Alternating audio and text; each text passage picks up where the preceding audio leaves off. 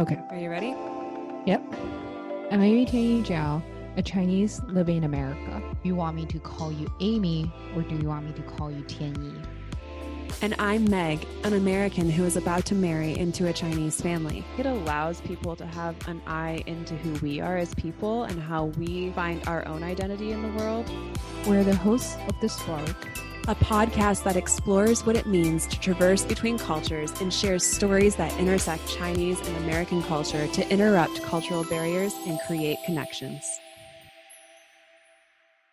Do you think writing about consumer trends in China and interpreting it and working in the fashion industry as a reporter, do you think your career has helped you in any way to find a haven, to find the comfort that you are always looking for?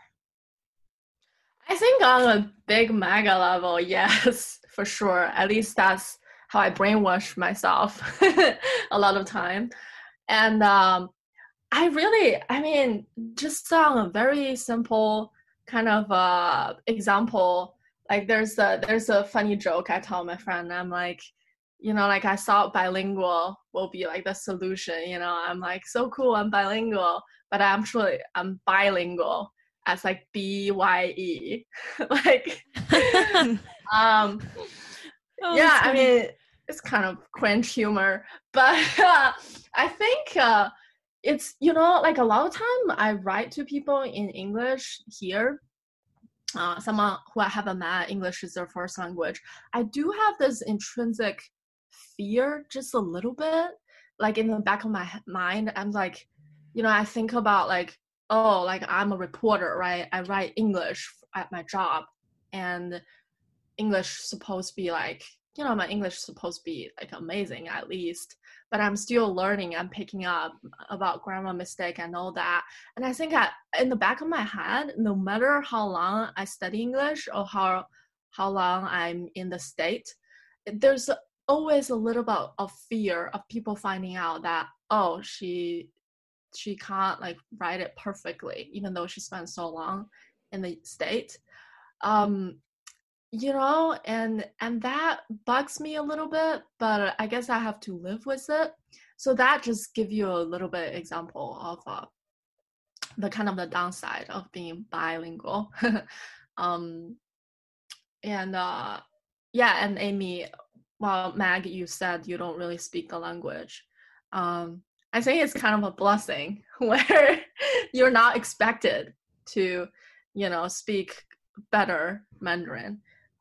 So that's, yeah, I think I have my insecurity moments in that regard.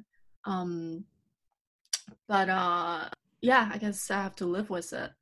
I can identify with that a little bit in my own journey. Like you were talking, Amy and I have touched on that before on the podcast, of feeling like very exposed in the sense where you're worried about making a mistake, even though you've worked on it so long, or, something like that. And for me, even though it's not directly expected that I speak the language, I feel like an underlining expectation from a family perspective that I speak the language. And actually in my last trip to China, visiting my fiance's family, there was this, I could tell there was whispers about, is she going to say something in Mandarin? Is she going to, and I was trying, but I felt like I wasn't being heard, and, right.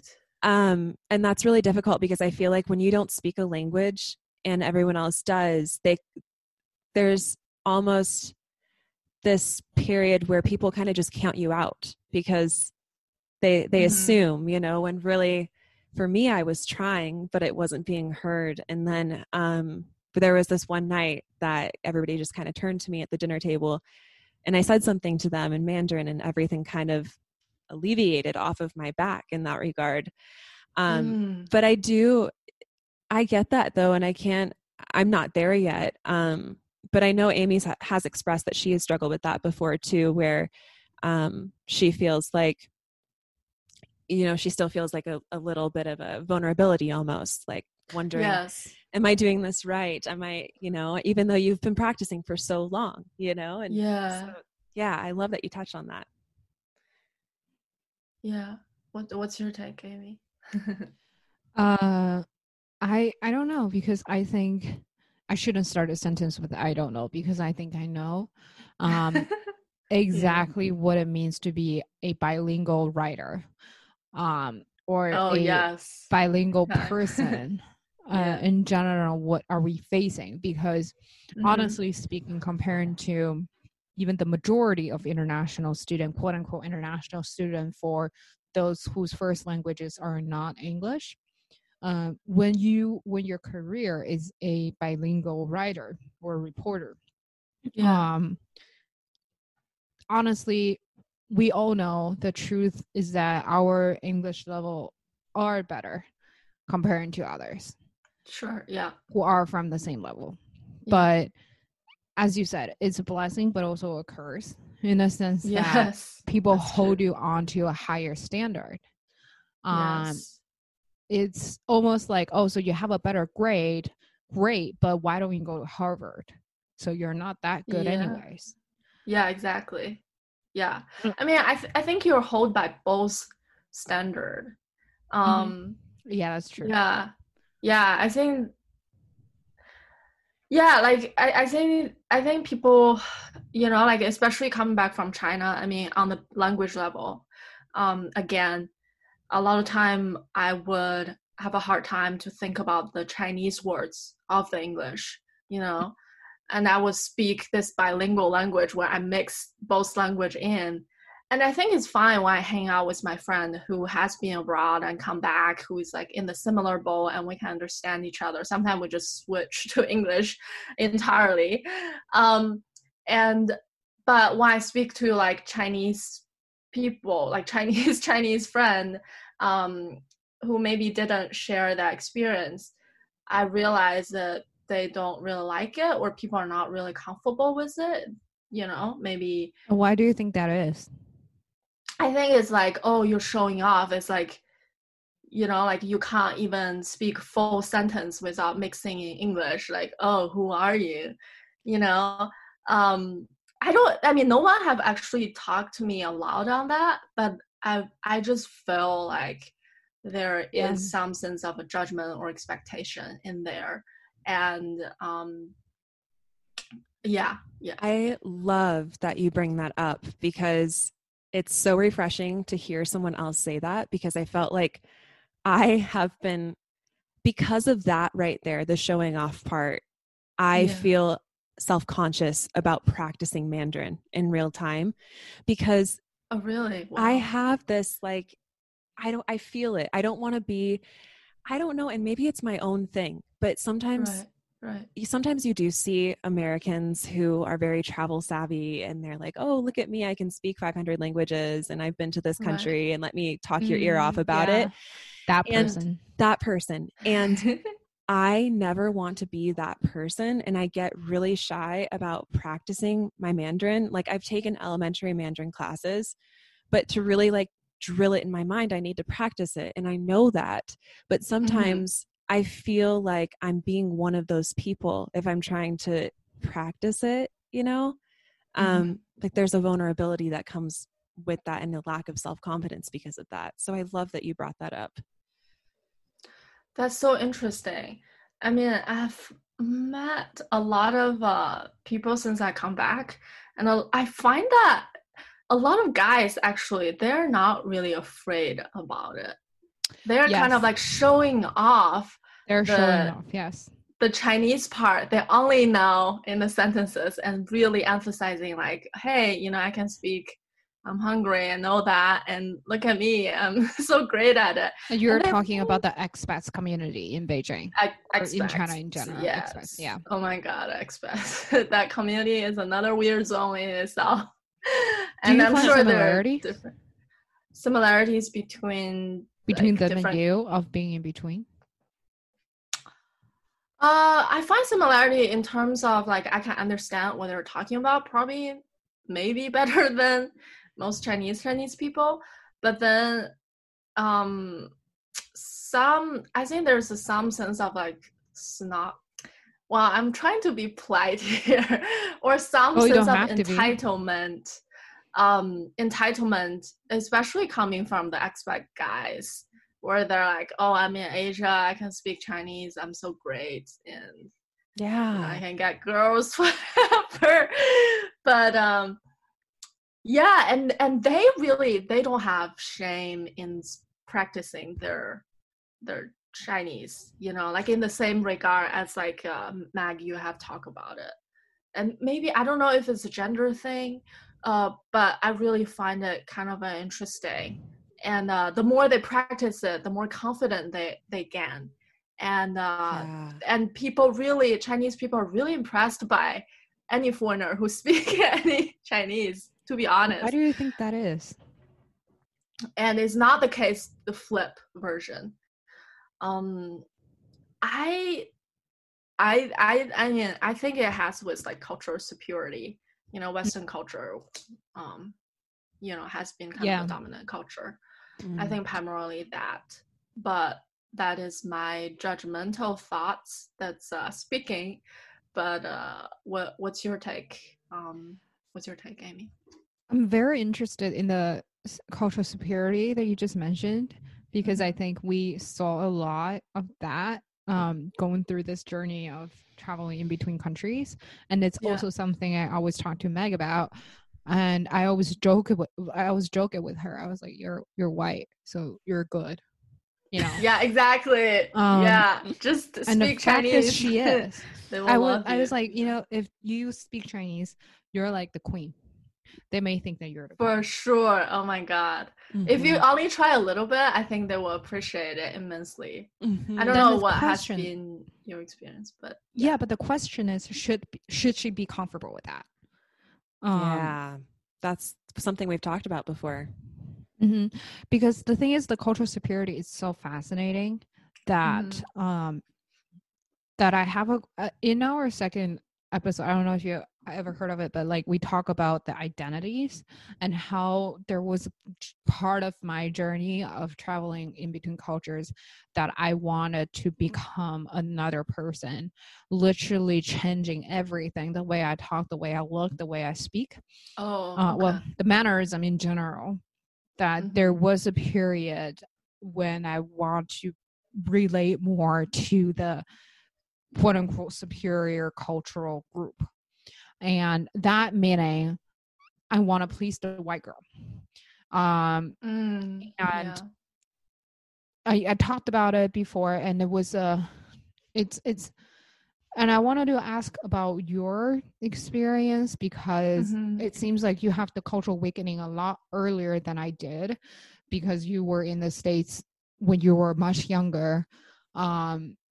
What was it like for you? Have you ever had a moment of trying to relate to a quote unquote superior culture, even though we know it's not true and there's nothing superior about it? Have you ever had a moment where you want to change your way of your mannerism or your look in order to quote unquote fit in? Yeah, I mean, 100%. When I was in, Iowa in high school, I did that.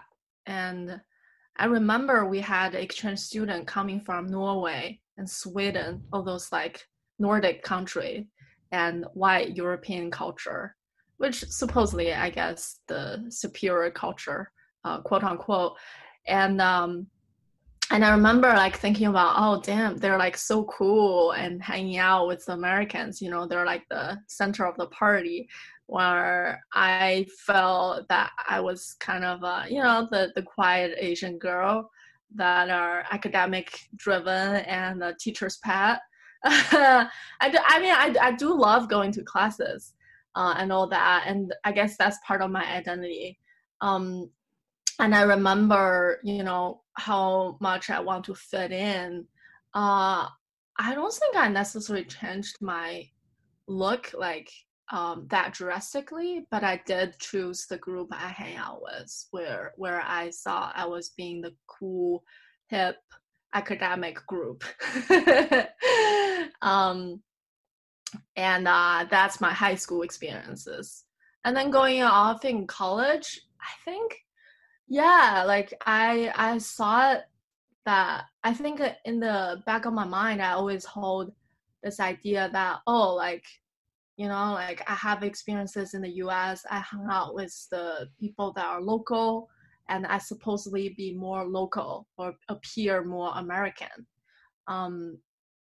And I guess like now, even now, I think I am more American in terms of like how I do my makeup, how I dress up, and what kind of content I consume. I think naturally that is, but I'm trying to, yeah, I think it's interesting you talk about this moment where you try so hard to fit in. I guess it doesn't work, right?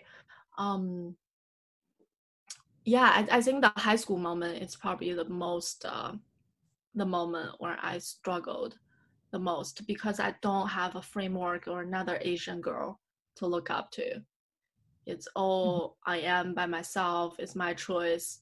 And I went with fit in and I want it so badly. Yeah. Absolutely. It's really interesting to hear your side of things too. I mean, because one thing that Amy and I have talked about previously is just how vulnerable of an age that is in high school, in those early years. And the fact that you made that transition, and it's almost a double layer effect for you. That's my fiance when he came to the United States for the first time and attended a Catholic high school in Fond du Lac, Wisconsin, in the middle of nowhere. Oh yeah! Oh my God! So we're on a similar boat. Similar boat. Your story, hearing you share your story, definitely echoes what I know of his, and so it's very fascinating. I met someone not long ago, too, where she had a very interesting experience as well, kind of being dropped in the Midwest somewhere for the first time. And it's just, it's very interesting, I think, at such a young age for somebody to navigate a brand new culture like that, it's a culture shock, I imagine, coming so young, and then all the other things that you naturally go through at those ages, where you fit in and different things like that. So it's very interesting to hear your firsthand experience with that. I think if I would know how hard it is, I wouldn't even choose to come out all the way there. Really? Yeah. Wow. I What was don't the think most I difficult would part? make that leap of faith. The most difficult part is And how did that shape you into who you are today? I guess to connect with the people that I talk with on a deeper level. I think when I was a teenager, I really crave this, I still do crave this like deep connection with people. And I guess when you're so brand new into another culture, you are still, the language capability is still on the surface. So it's really hard. And I remember like on one side, I would go through, in a day, I would have like the host family life and the school life, and it's all normal. And then at night, I will have like long phone call conversation with my friend who also was on the same boat. And we would just exchange stories and support each other and talk. And that like I think that helped me a lot. But it was really stressful to not express yourself fully and to be, I guess, respected, as a young teenager. Like knowing, oh, your culture is respected, your personality and your individuality is respected. That was pretty hard. Yeah. Do you feel like there are other ways you tried to express yourself because you couldn't fully express yourself verbally, maybe because what you're describing? I know for me, going to China for the first time, I have shared this before on the podcast, how what I wore was so important for me, and I didn't realize why it was so important for me, but I realized at the end of it all is that that's the only way I could communicate with people, was how I presented myself.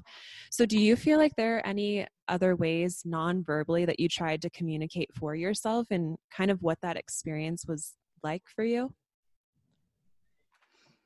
Non-verbally, I'm trying to think.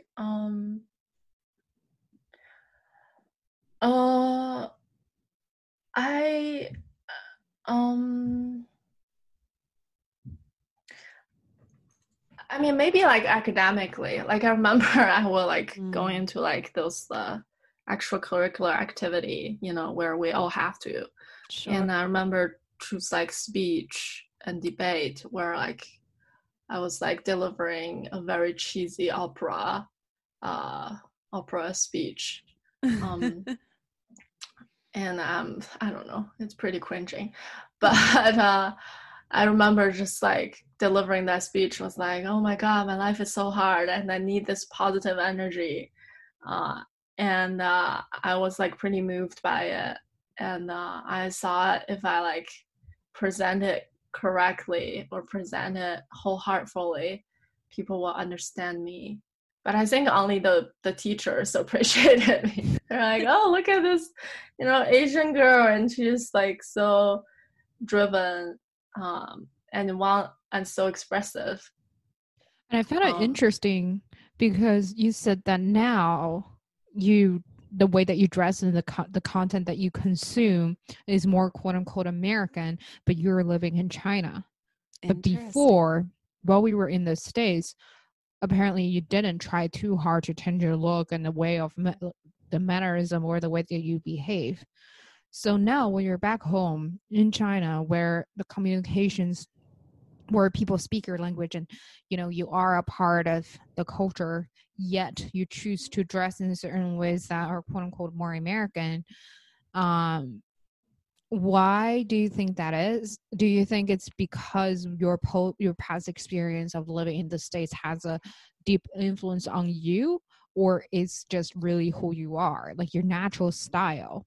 It's more quote unquote American, and then you only realize that what we call Western styles after you went to the States, or it's a byproduct of your whole cultural journey?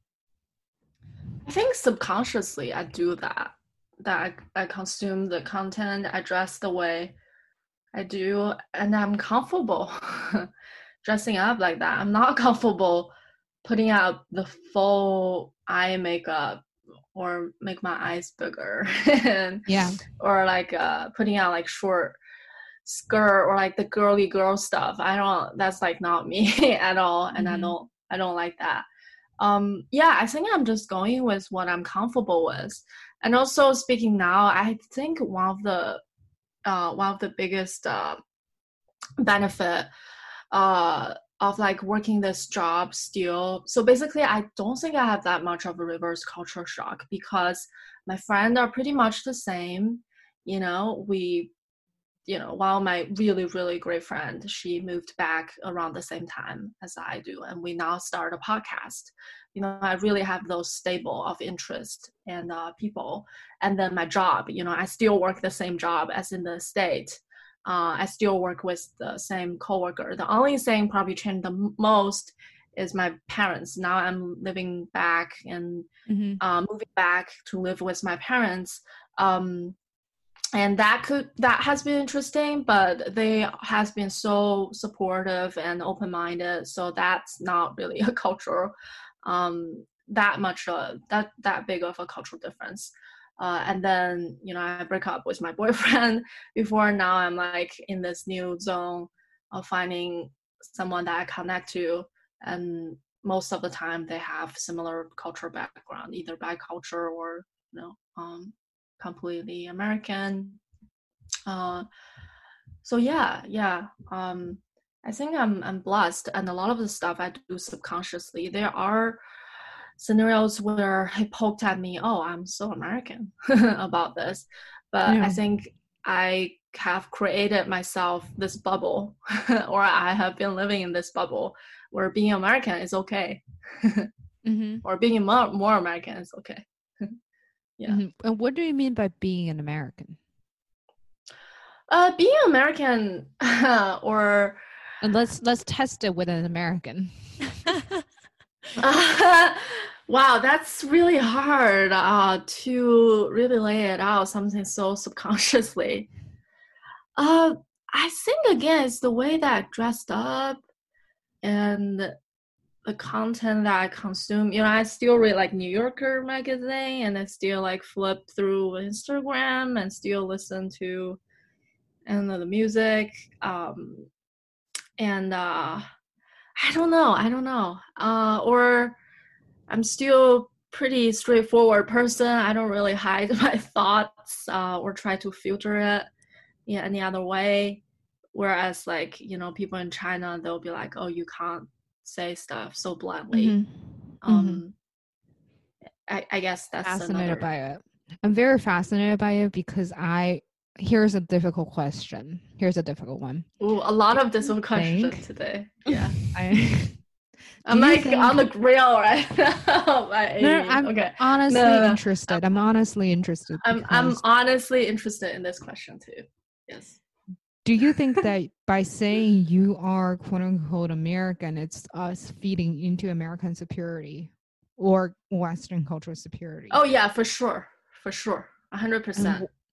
And do you think we need to readjust it? Do you think need to be another way to go about it? Or because I think, for example, for Meg, right, for someone who's about to enter this culture, knowing that there is a cultural superiority over there, she has a choice. Does she want to be a normal American, or she wants to be someone who is basically very feeding into this kind of stereotypes and enjoying the superiority that we gave her? So do you think yes, yeah, by being more quote unquote American, like, oh, I'm more outspoken, right, I consume more content that you need VPN to access, do you think we are, because I know what kind of person you are, because I am the same, and I'm not afraid of saying it, but subconsciously there's something on the back of my mind that, well, I think that's better. I think the American way, the Western way is better. And I want to find a way to go about this. I want to find a way to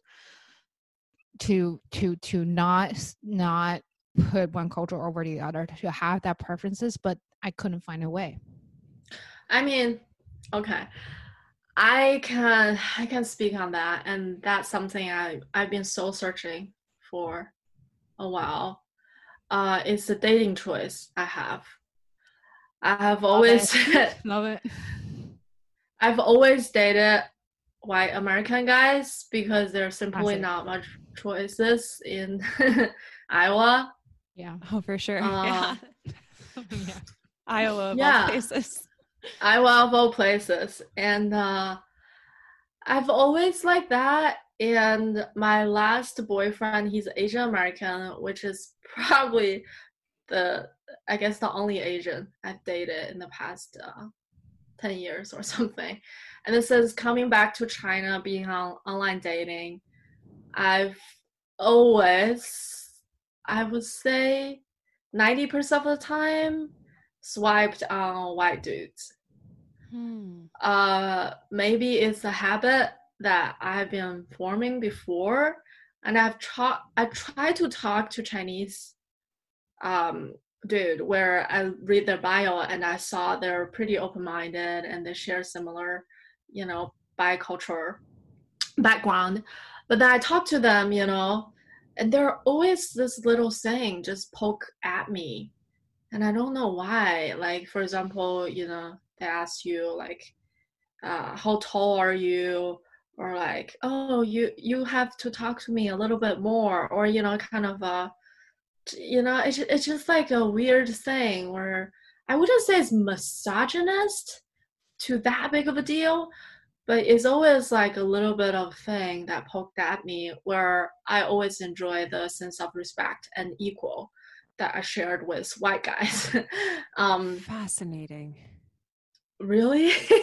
Yeah. It's really? Okay. It's really fascinating to me. And I wonder, okay, so this might go really deep, but this leads me to, I'm following along with you in what you're saying. And I'm wondering if, because of the gender roles that are the different gender roles in each of the different cultures, I'm wondering, and Amy and I have talked about this before, where talking about the roles of women and how they're transitioning, how this generation in China may be more progressive, at least the woman. Yes. And they feel like they want to be heard more. They want to have more of a say. They want to have they don't really want to have, they want to have more of an equal playing ground, I think, in their relationships. And so I wonder if for you, it's that you feel like maybe you found that in the other culture, but maybe that culture, because it's my experience, I have the opposite experience. So I feel like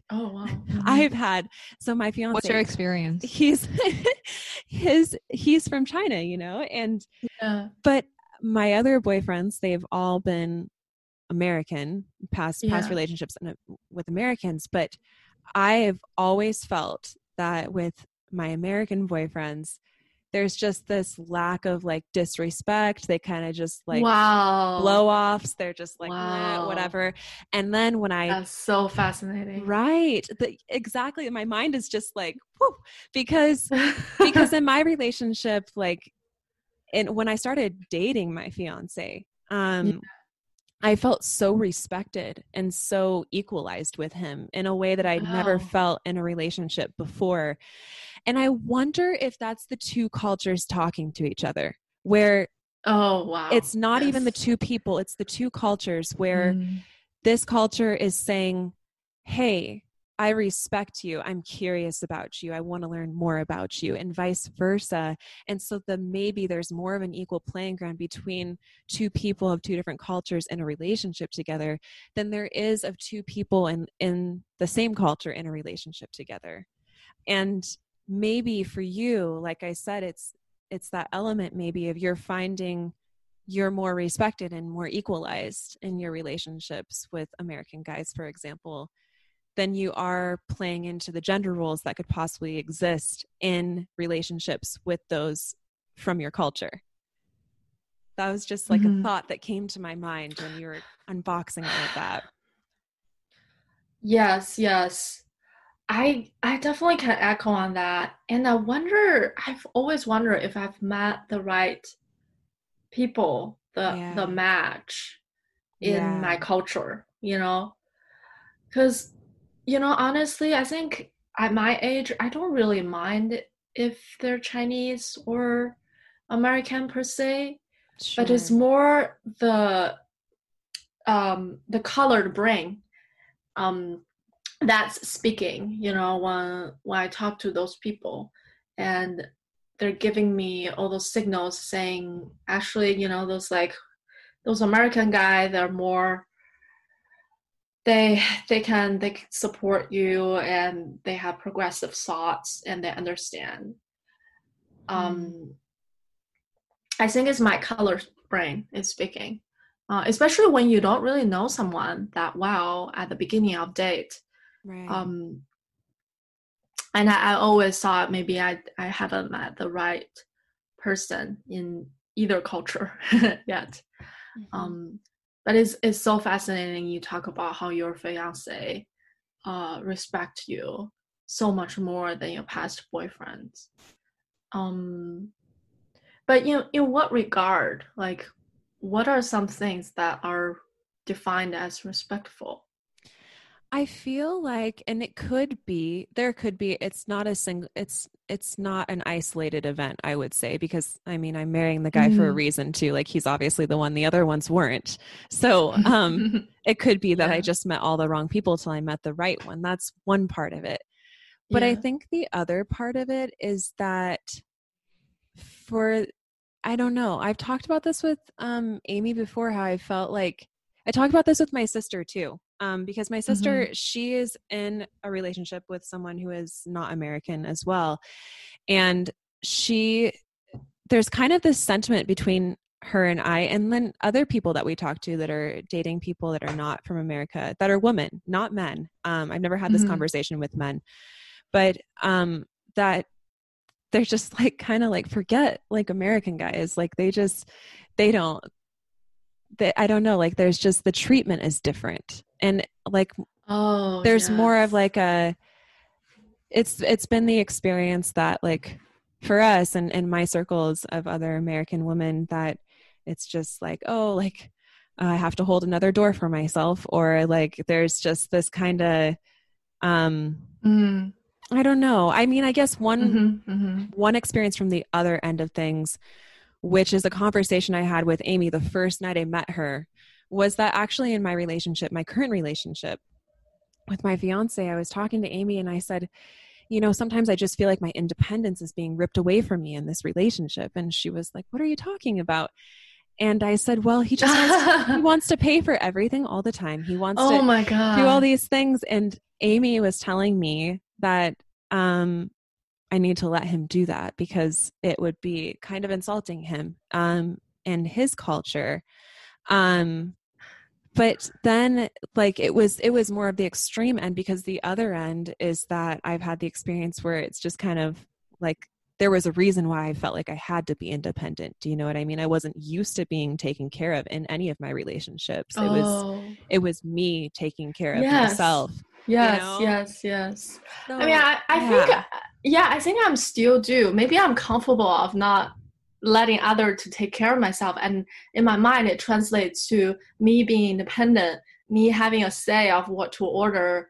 Then, you know, I will pay for that part of my bill. Yeah.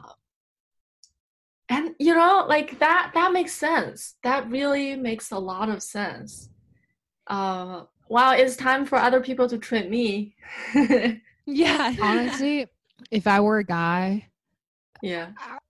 pay for your own bill. Like, you know, I save money because I'm at the place where I think it's about power on top of a culture. Oh my God. It's more about manipulation and power. So I'm not mad because one thing I realized about cross-culture dating or traveling in between cultures is that, you know, it's really just about power, and it's about how to balance in between different genders, and there's always a price. There's no free pass.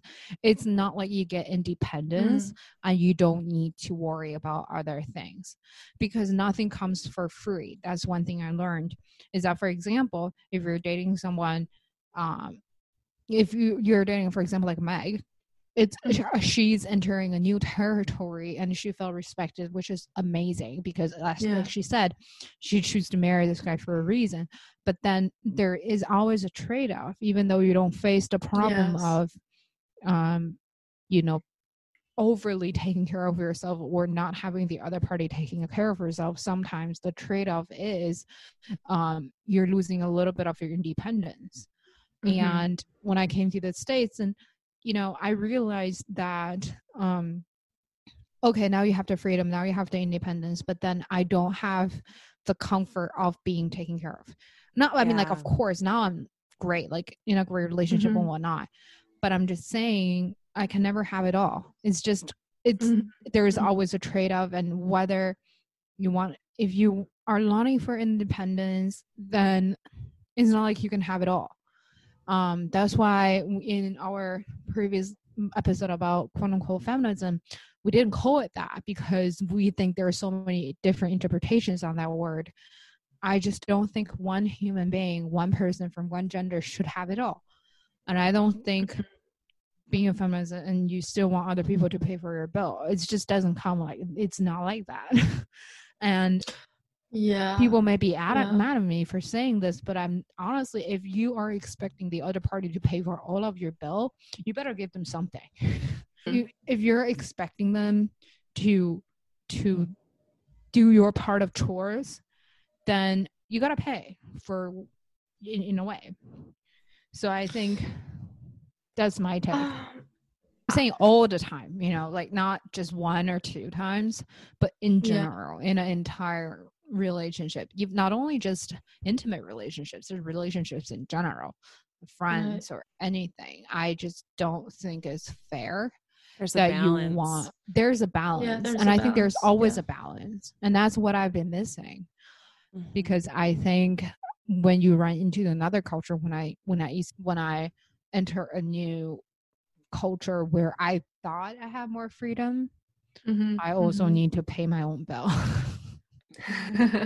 Yeah, like you had one thing and you left to go get another, and then you realized you don't have that thing anymore because it's the trade-off. We're towards the end of the interview, and thank you so much for all the information. It's amazing, and I want you to now market your podcast to tell us a little bit more about the project that you are doing, and we want to end it on the note of, what have you been focusing on, and know more about where can we find you and pimp yourself out. What led you to create your podcast, and and what are you trying to do with your podcast? Oh, yeah, great. So about my podcast, it's interesting. I've always defined myself as culturally defined. I've always categorized any problem in my life as cultural.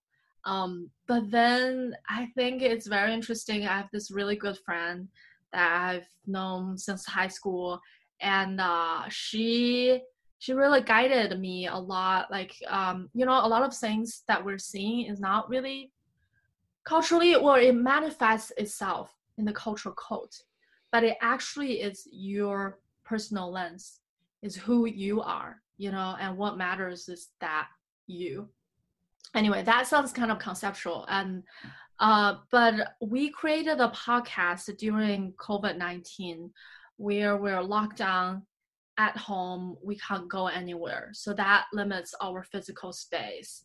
And my co-host, she has been working from home for so long, so we started it as like episode of telling about working from home stories and kind of guiding people on that new lifestyle.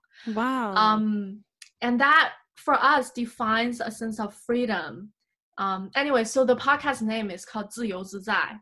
It's about self-discovery, sense of freedom. Very cool. Yeah, so we saw that as like a little entry point of like, hey, this is something you can change. If you have this ability of working from home, maybe, you can replicate this power, this exercise, this muscle to other things. And that was the model. And so we started from work from home to talk about, culture under COVID-19. And now, since things are recovering in China, we are doing this series about rebuild, basically talking about people who kind of abandoned their old lifestyle and jump into new ones. And we interview people who were working full-time and now become full-time writers on their own, or quit their lawyer job and become content creators. And we want to interview people maybe did plastic surgery, or people even abandoned the traditional life and become monks. Obviously, those are the bucket list type of guests we want to understand.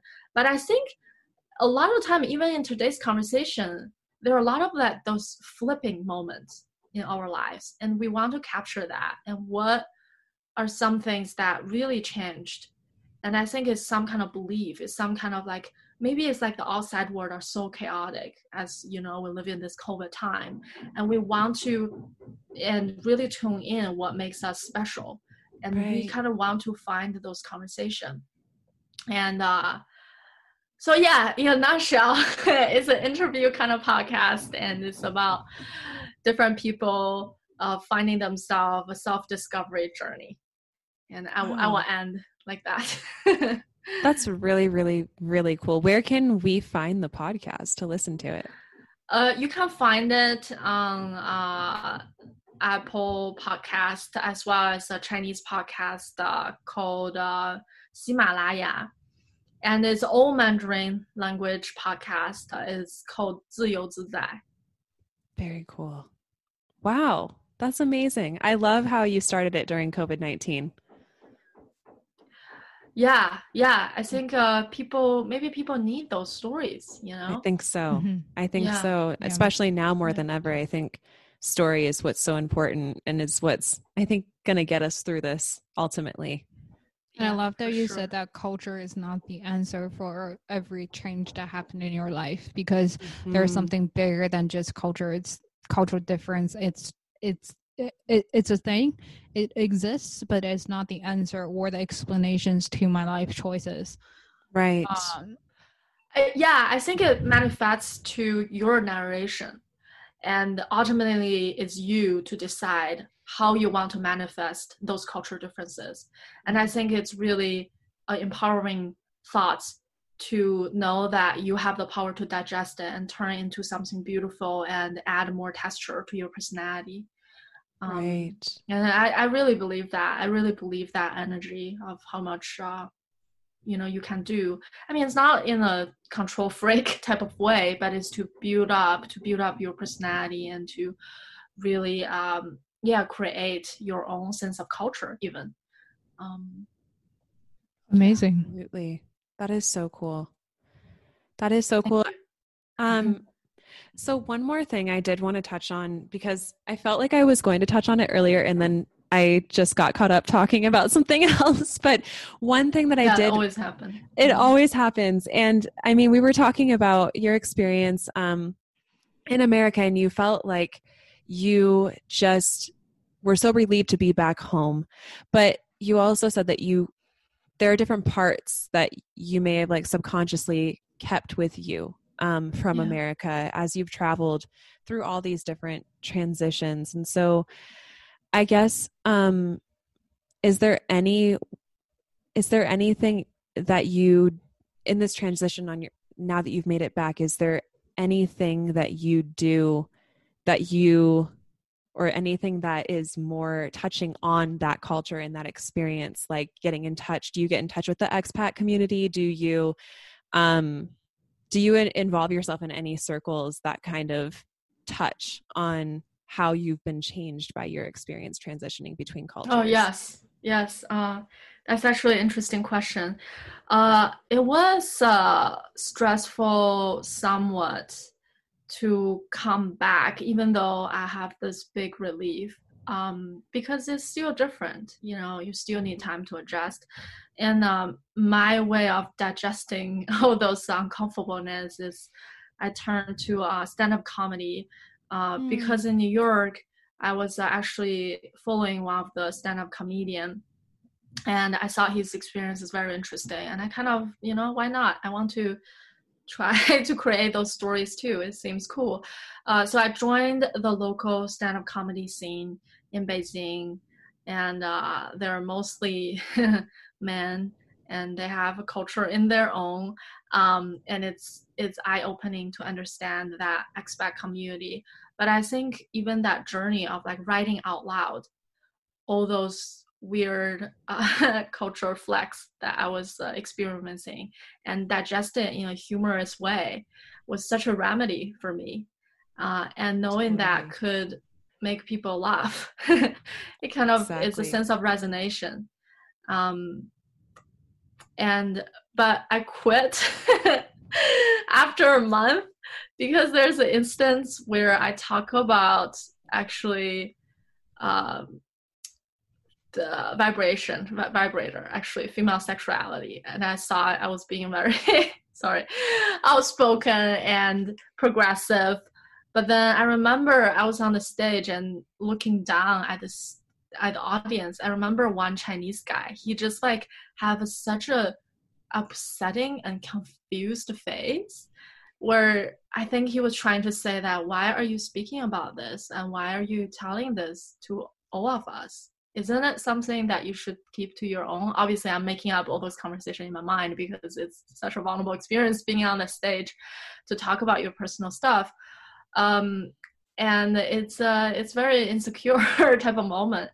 And then I was like, you know what? Maybe I should kind of go back and settle down a little bit. That just like one reason where it was kind of hard. But I mean, as you understand it now, it's up and down journey. And I saw stand-up comedy was a good remedy. I mean, I still do. But I love that. Finding the humor in it all. Yeah, I mean, it sounds beautiful, but it's actually pretty painful to write out all those things and try to digest it in a humorous way. Sure. It's pretty painful. But I feel actually, like stand-up comedy, I feel like would be one of the hardest things to write. You know what I mean? Because it has to land just perfectly. Yes. I mean, the formula is you start with an assumption and then you tell the story. And then at the end, you have to punch it. The punch has to be, surprising. And for me, it's like how to manufacture that Right. surprisingness and not just telling a funny story that you experience is kind of interesting. But if any of you have those moments where you feel like, oh, this is something I experienced, maybe I should write it down. I think stand-up comedy, writing jokes could be helpful. Absolutely. Yeah, and we can share some of the jokes. I love at another idea. episode. I love that idea. My last thing that I want to ask you before we wrap this up, I just wanted to make sure I talk to you about that part of things, because I feel like that's the part of the journey that I haven't yet explored with anybody, and Amy hasn't, and we haven't on this podcast. And so that was so important. And I love what you shared about stand-up comedy. And I guess my last question for you is, what would be some advice that you would give to somebody as they are transitioning through cultures, whether it's for the first time or for the second time? Or is there any little piece of wisdom that you would leave with somebody to kind of help guide them along that journey? That's a good question. And I guess I'm still searching for that advice myself from time to time. But I think by doing my podcast and the COVID-19 reflection time, I really come to be of there are always bad, ugly, and beautiful side to each culture. I think it's up to you to decide what you want to digest in and make it unique to your personality. And I think you have the power to really see and to shine through those weird funnels. And I do believe, I think looking back, all those experiences are really beneficial. It makes me open-minded. And just to understand American culture is not all beautiful and all open-minded and all freedom and forever liberty, all those values. And it's not. It's absolutely not. And I think people are realizing it and are seeing it critically.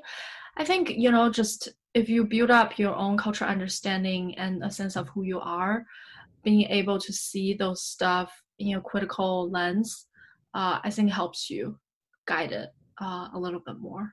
Yeah, it helped me. Yeah.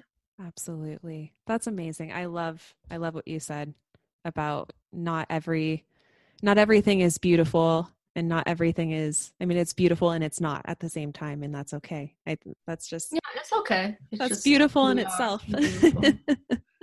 Yeah, it's the experiences. And I'm just happy we all share the experiences and we can talk about here. It's a really special and space you guys created. I'm really grateful of that. I'm glad because we really are so trying glad. to I'm really trying to create a haven for those who found insecure when you were trapped in between cultures or in between two or even multiple, because I think the reason why we are so open-minded today, or even sometimes we are still not, and the reason that you said that the experience that you had make you open-minded, it's because you have a taste of different cultures, and that different taste make you feel insecure, but it's also a gift that helps you see through some of the truth.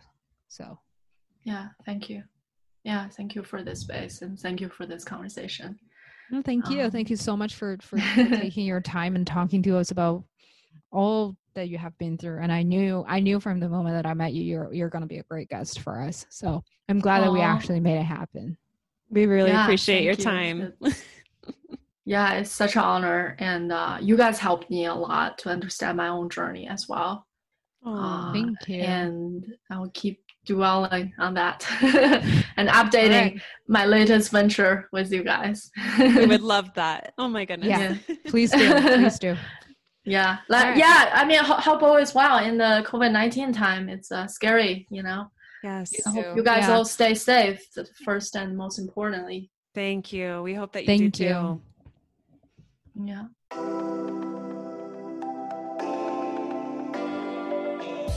Thank you so much for listening. We'd love for you to join in on the conversation. Connect with us on Instagram at @spark_podcast and Facebook at The Spark Podcast with Meg and Amy, or send us an email at hellosparkpodcast@gmail.com. And wherever you may be listening from, we hope you have the courage to be the spark.